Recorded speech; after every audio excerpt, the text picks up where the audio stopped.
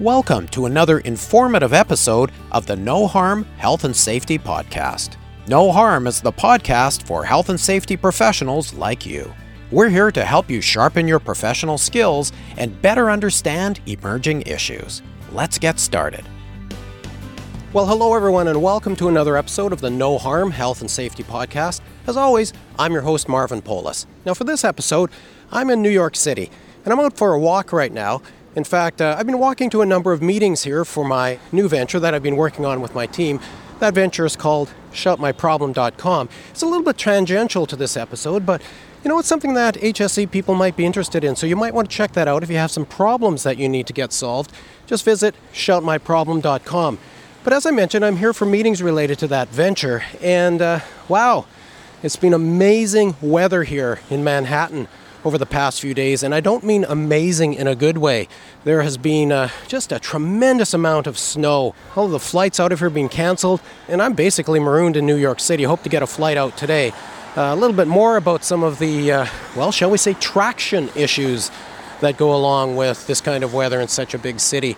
One of the things I wanted to mention is that while I was out walking, and this is something that I've actually noticed before because I've been to New York many, many times, is that in the older neighborhoods, there are these trap doors in the sidewalks. And it's something that I just wanted to draw your attention to in this episode. I think it's really worth mentioning because I see there are, really a couple of things that are converging, and it's really an accident waiting to happen. As I mentioned, there are these trapdoors in the sidewalks, and they're meant for cellar access, and they're all over, particularly the older areas of the city. And sometimes they're left open legitimately because the store owners need to get into their cellars. Sometimes they're marked with cones, and more often they're not. But the thing that's I think really important is that the other thing that you see around here a lot, and it's something that you see in a lot of cities as well, is this whole thing of distracted walking. People are walking around with their faces buried in their cell phones. They might be texting. They might even be looking at Google Maps because they're lost and they don't know where they're going. And wow. I think it's just an accident waiting to happen. I see people bumping into each other. I see people walking out into the streets, where they should be waiting for their turn to cross the street and walking right out into traffic because they're looking into their cell phones. And I think it's just a matter of time. It may actually have happened already where people have not been paying attention and have actually fallen down into one of these cellar access things. And, I'm not really sure what the distance is down into these places, but I'm guessing it's probably 7 or 8 feet. And the thought occurred to me that if these access ports were actually found on industrial sites, well, first of all, they wouldn't be left open. And second, if they were, they would be properly tagged, they would be ribboned off, there would be cones, there would be all kinds of safety measures to make sure that people don't fall down into these pits. So it's something that I wanted to draw your attention to because I think it's something that we can all learn from. This idea of distracted walking can actually be a dangerous thing. And I also want to point out it's not only an issue of these doors being left open, but these doors, when they're closed, they often have padlocks. And the padlocks are actually a trip hazard as well, particularly on crowded sidewalks. And to top it all off, because these access doors are so old and made out of, I'm presuming, some sort of metal or iron or something, a lot of them are actually rusted and you can see holes rusted through. And as people walk across them, and as I've walked across them, I've wondered, wow, what's the integrity like here? Is my foot actually going to fall through here? Or if people indeed are wearing heels like stilettos, you could very easily get a foot or a heel caught in one of those rusted out areas and do some serious damage to your ankle. Now back to that idea of the weather.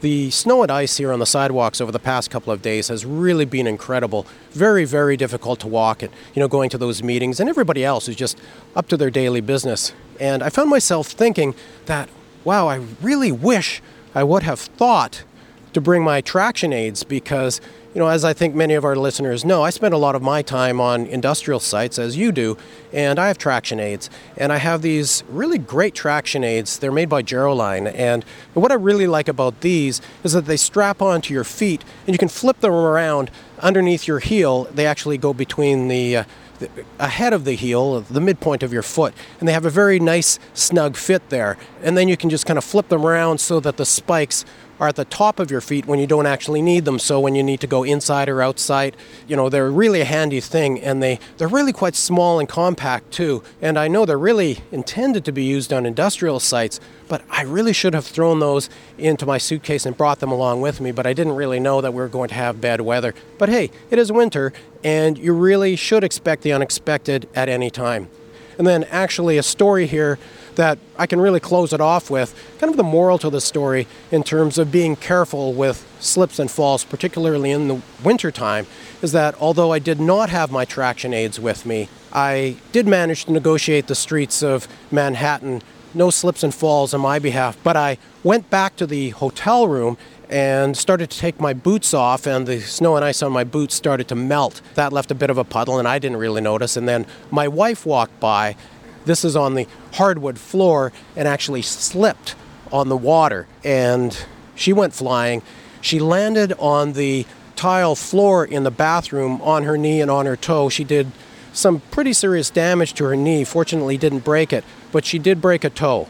So I guess the moral to this story is be careful of trips and falls. They can happen anytime in unexpected ways, whether it's an issue of distracted walking or whether it's an issue of ice, or even when it's indoors, there are hidden hazards that we should all be paying attention to, and many times we don't.